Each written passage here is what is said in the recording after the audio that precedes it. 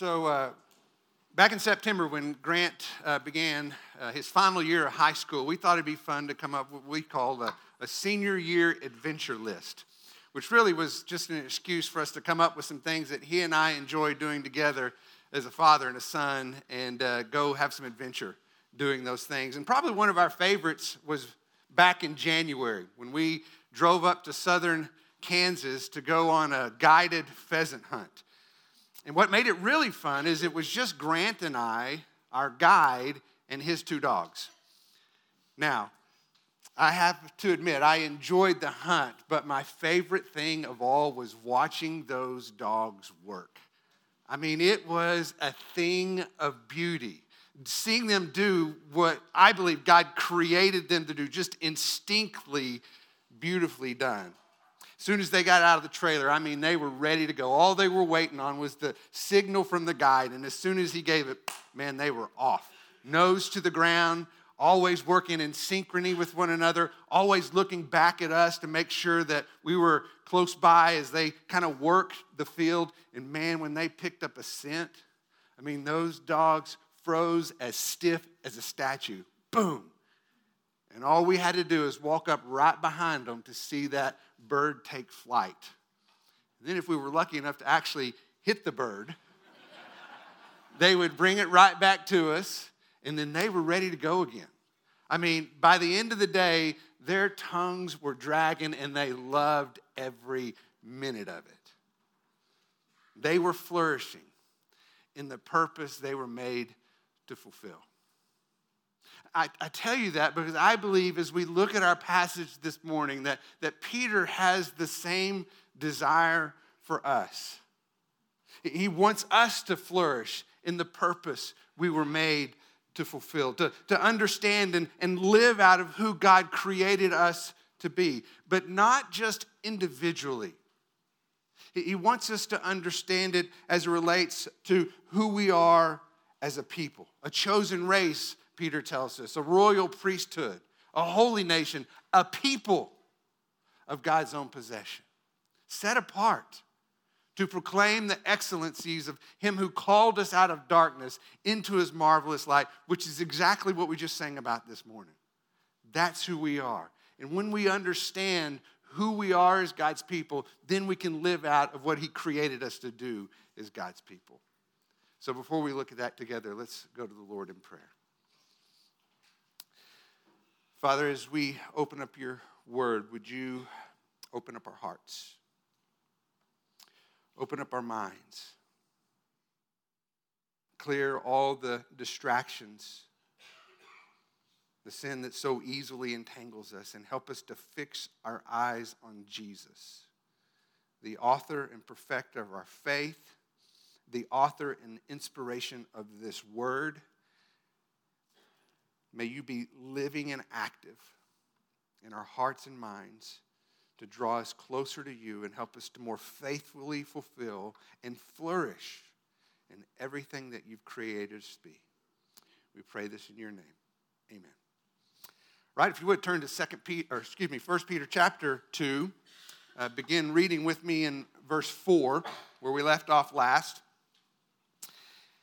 where Peter continues in his letter, and he says in verse 4, "And coming to him as to a living stone, which has been rejected by men, but is choice and precious in the sight of God. You also, as living stones, are being built up as a spiritual house for a holy priesthood, to offer up spiritual sacrifices acceptable to God through Jesus Christ."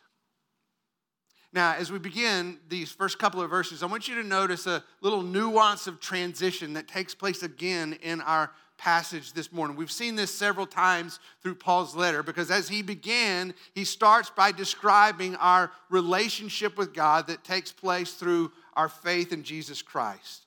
It tells us how we were born again and rescued from our feudal way of life, given an imperishable inheritance, so that we can have a living hope in our daily lives. And then last week we saw how there was a transition where he turned his attention from our individual walks with Christ to now how we relate to one another, telling us to put aside both attitudes and opinions that bring division, and to protect the unity of the Spirit in a bond of peace.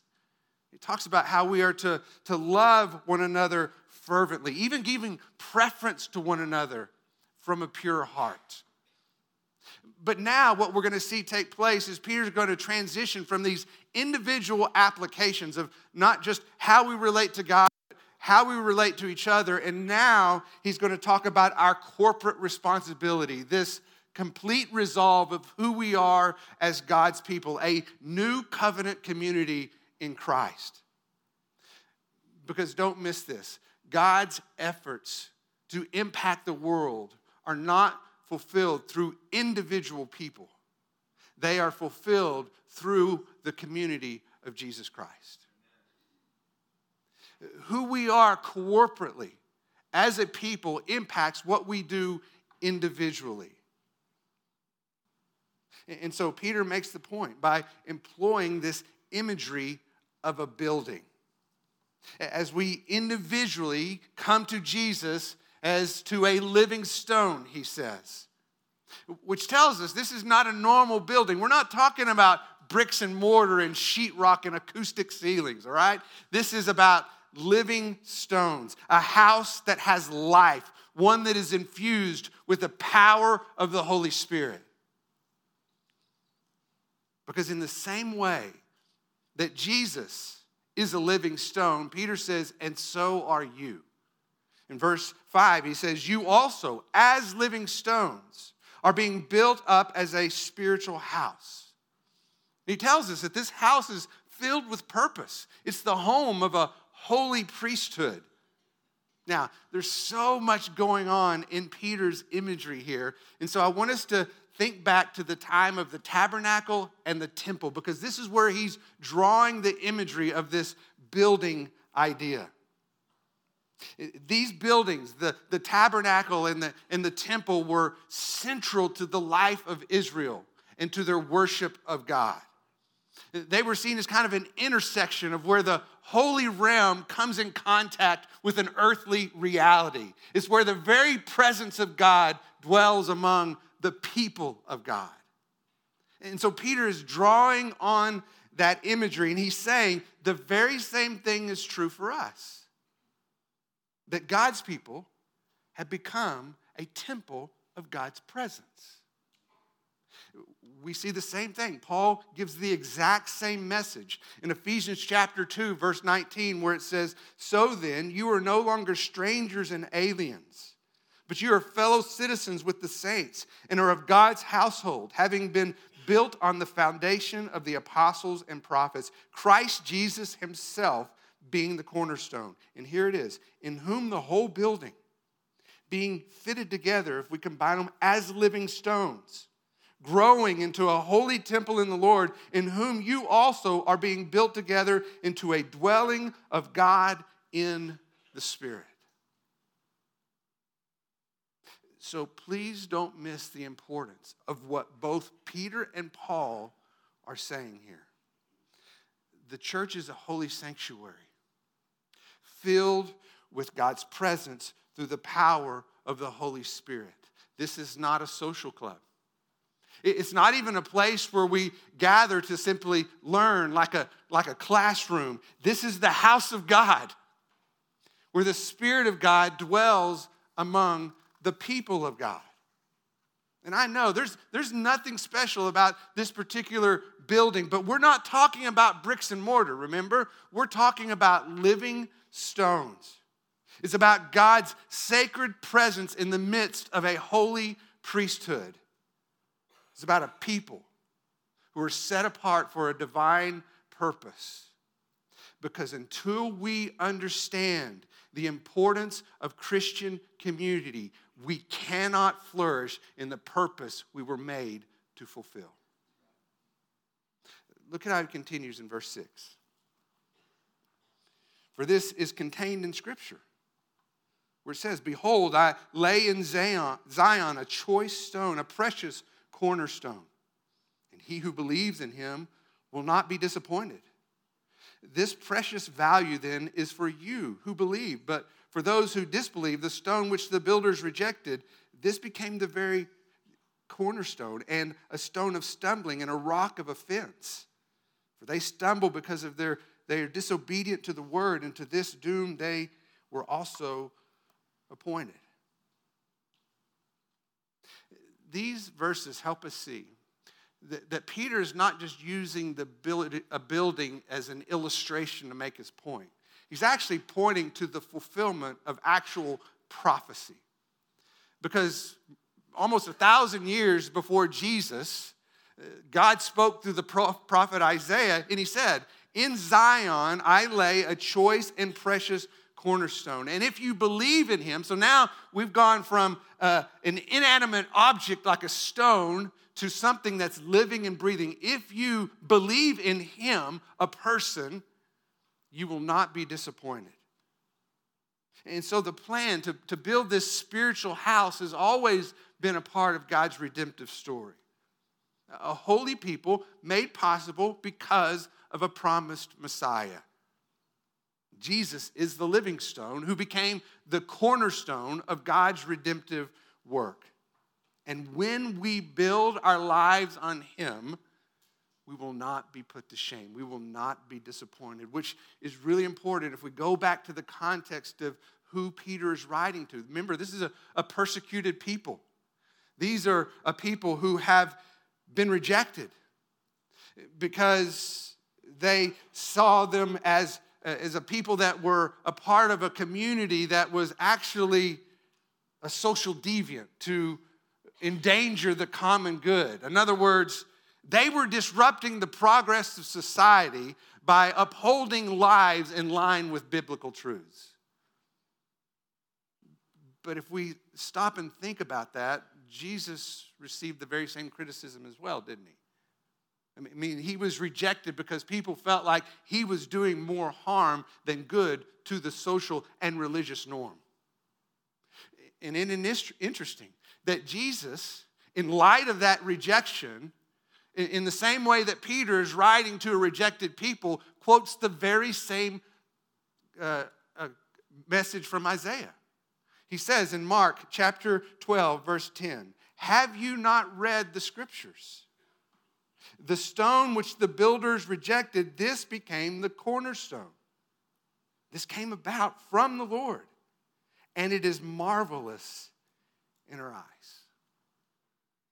See, what we need to understand here is that there have been building projects, if you will, going on since the beginning of humanity. That's why when it says in our passage, this is the stone which the builders rejected. Builders, people who are building something. But what Peter's trying to help us see is what we are being led to understand is this is not something that we are building for God. This is something that God has built for us.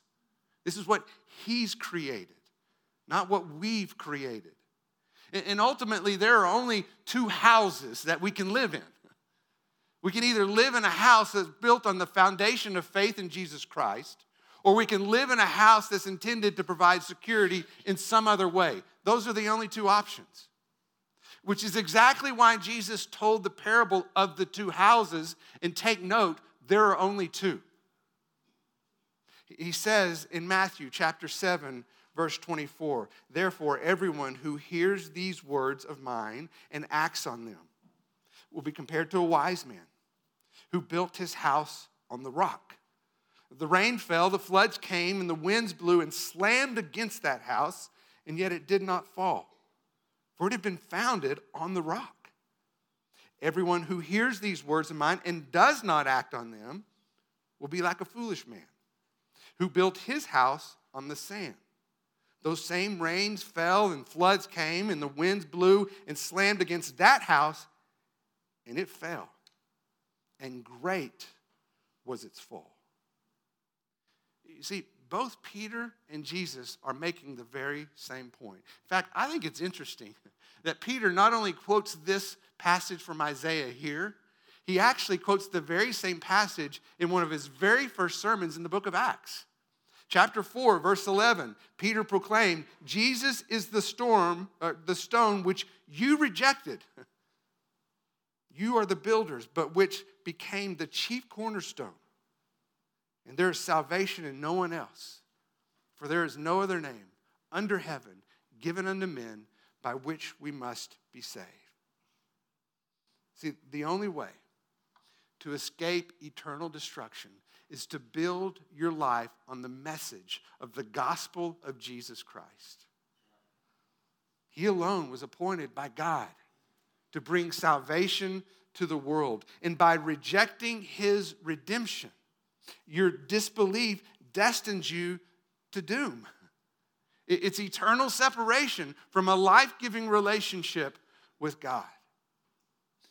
And please understand this. God did not destine anyone to be born for eternal destruction. It's not God's intent for anyone to go to hell. In fact, 2 Peter chapter 3, verse 9 makes it clear, does it not, when it says, the Lord is patient towards you, not wishing for any to perish, but all to come to repentance. Because the price Jesus paid was sufficient for everyone who believes.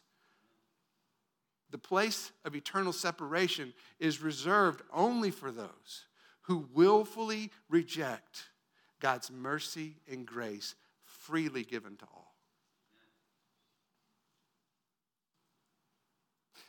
But remember, Peter's writing to believers, isn't he? He's writing to people who have been, in fact, rescued by God's mercy and grace.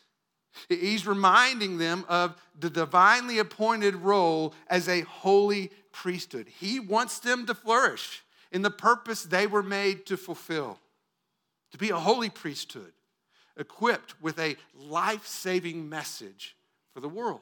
Look at how he describes that beginning in verse 9. It says, but you are a chosen race, a royal priesthood, a holy nation, a people for God's own possession, so that you may proclaim the excellencies of him who called you out of darkness into his marvelous light. For once you were not a people, but now you are the people of God.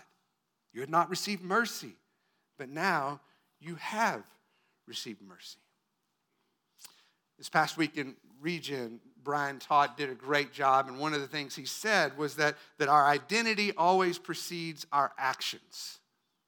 In other words, who we are defines what we do. It's not the opposite. What we do does not define who we are.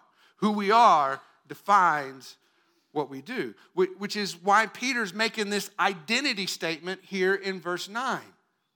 Because who we are as a Christian community determines what we do as a Christian community. He begins by talking about how we are a chosen race, which is important because, remember, he's writing to a people of multiple ethnicities. Peter's audience included people literally from all over the world. These are exiles from other countries, scattered as strangers and aliens throughout Asia Minor. But he says to them, you are a chosen race because every single one of you has descended from a common lineage. Isn't that what race is? It's determining who you are based on the lineage that you came from. And he's saying you are born again by the Holy Spirit through faith in Jesus Christ, that you are adopted in God's family and you are blood-brought brothers and sisters in Jesus Christ. And as Christians, our identity is determined by our lineage through faith in Christ alone. It's not determined by the color of our skin. In fact, Paul makes that very clear in Colossians chapter 3. He says there's no distinction between Greek and Jew, circumcised and uncircumcised, barbarian, Scythian, slave, freeman. You can go on and fill in any blank you want to. He says if you are in Christ, Christ is in all and Christ is all. We have a new identity when we are born into the family of God. And who we are will define what we do. We're a chosen race. from a common lineage of faith in Christ. We are a royal priesthood, a holy nation, a people of God's own possession. And Peter is taking these words straight from Exodus chapter 19. All of these have such Old Testament richness to them. In fact, in Exodus 19, chapter 5, this is what God says. Now then, speaking to the people of Israel, if you will indeed obey my voice and keep my covenant, then you shall be my own possession among all the peoples. For all the earth is mine, and you shall be to me a kingdom of priests and a holy nation. And so I want you to notice the correlation here, because these words are spoken by God to a people who have just been rescued from slavery to Egypt. And in the very same way, Peter is now speaking these words to a people like us who have been rescued from the slavery to sin's control. They were called to be representatives of the King of all the earth, as are we. We are ambassadors for Christ. We are ministers of reconciliation. We represent God in the world. And that connection is so close. Don't miss this. 2 Corinthians chapter 5, verse 20 goes so far as to say, as though God were making an appeal through us. We beg you, on behalf of Christ, be reconciled to God. This is a powerful truth.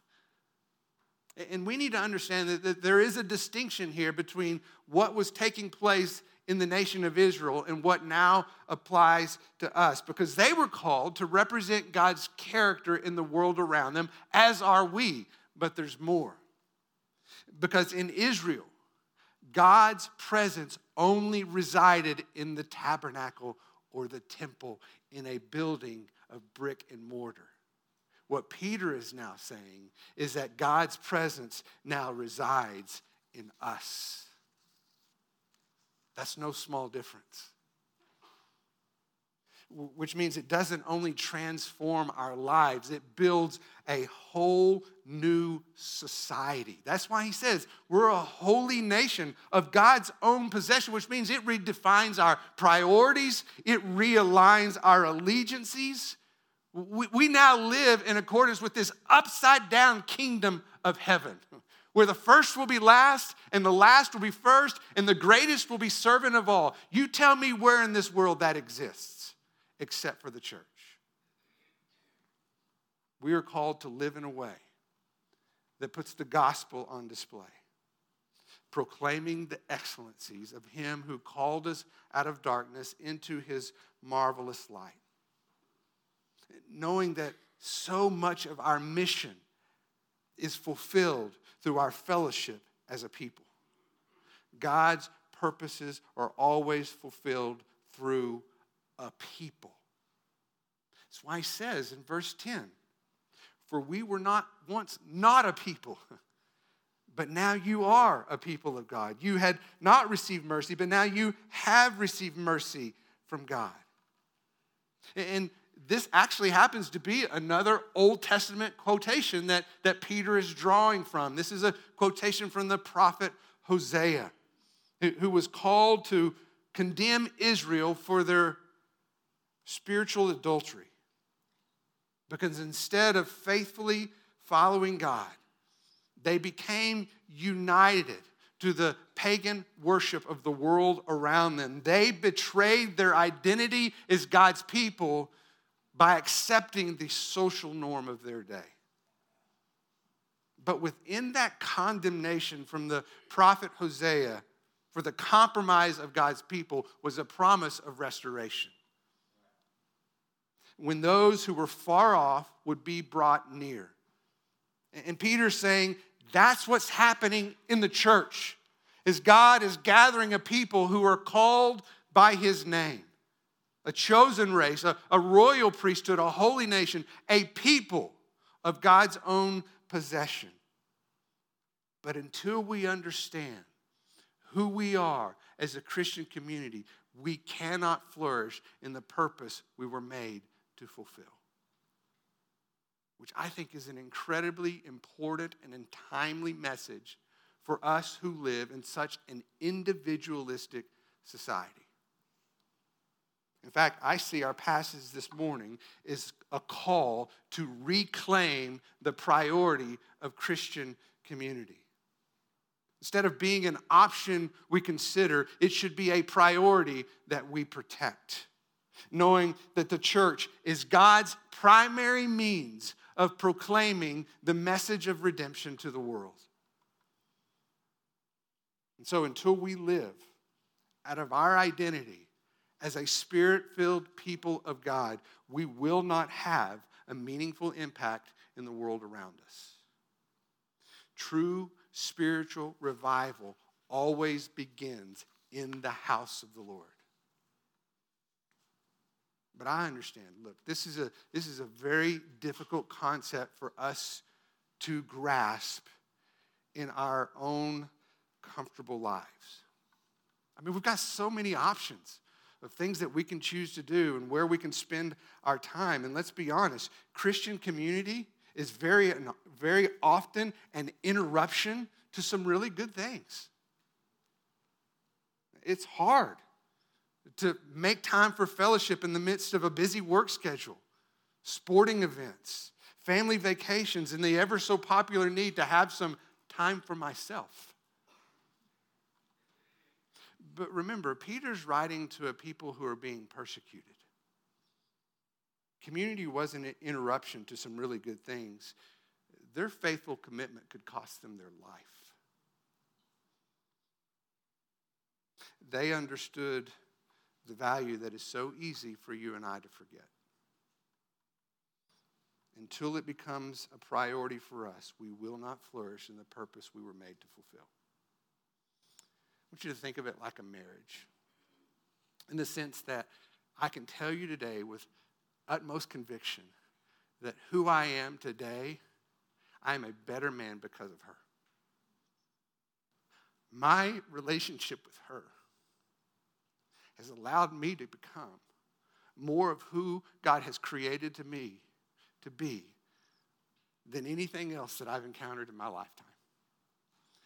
And I believe in the very same way, we cannot be everything God has created us to be outside of the context of the sanctifying work of God's people in community.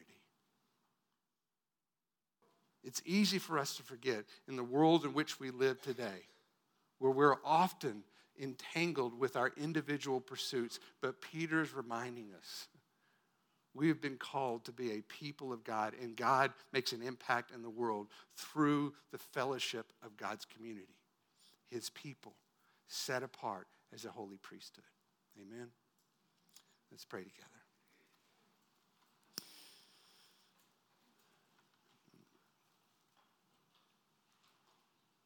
I know sometimes, Lord, I feel like some messages are harder for us to get our heads around because of the pervasive influence of the world in which we live. And this idea of priority, community, deep fellowship, lives together as a holy nation of a royal priesthood. I don't know, it seems like it may be hard for us to really grasp the magnitude of what you're calling us to.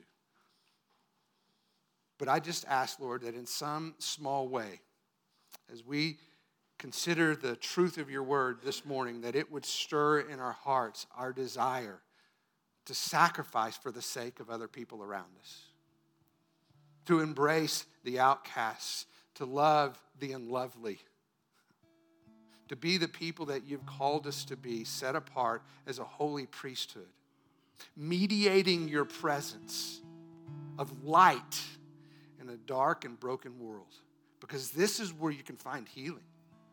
This is where you can find hope, because we have all been born again by the power of the Holy Spirit through faith in Jesus Christ, and that changes everything. So Lord, help us to live out of that identity as a people so that we can fulfill our purpose as individuals as you send us out to make an impact in the world around us.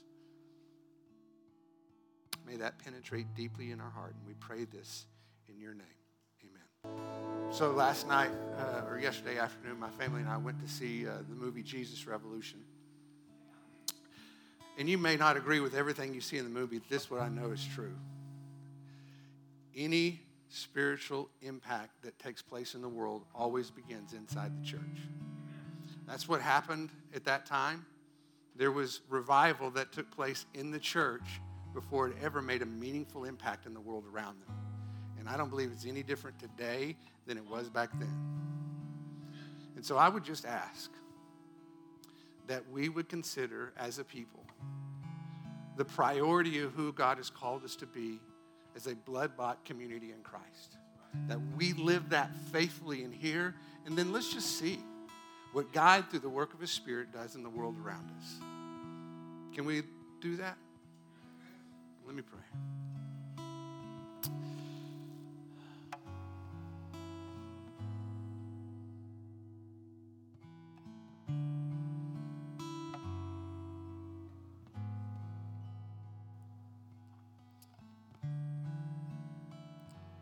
Father, we have made our heart's desire known to you. You have made your heart's desire known to us. And so, Lord, I just ask that by the power of your Spirit, according to the truth of your word, that we may more faithfully live out of who we are as your royal priesthood, holy nation, the people who belong to you. May that change the way that we not just live lives individually, but how we live corporately and how we relate to one another. May this be a safe place where broken people find healing, where the downtrodden find hope, where those who are lost in darkness see light. So, Lord, would you just work in and through the lives of your people to carry out your beautifully wonderful purposes in the world around us. Lord, we trust you, and we offer our lives to you as a royal priesthood. We offer our lives as a living sacrifice to you. Have your way, O Lord. Your will be done, and not our own. We pray this in your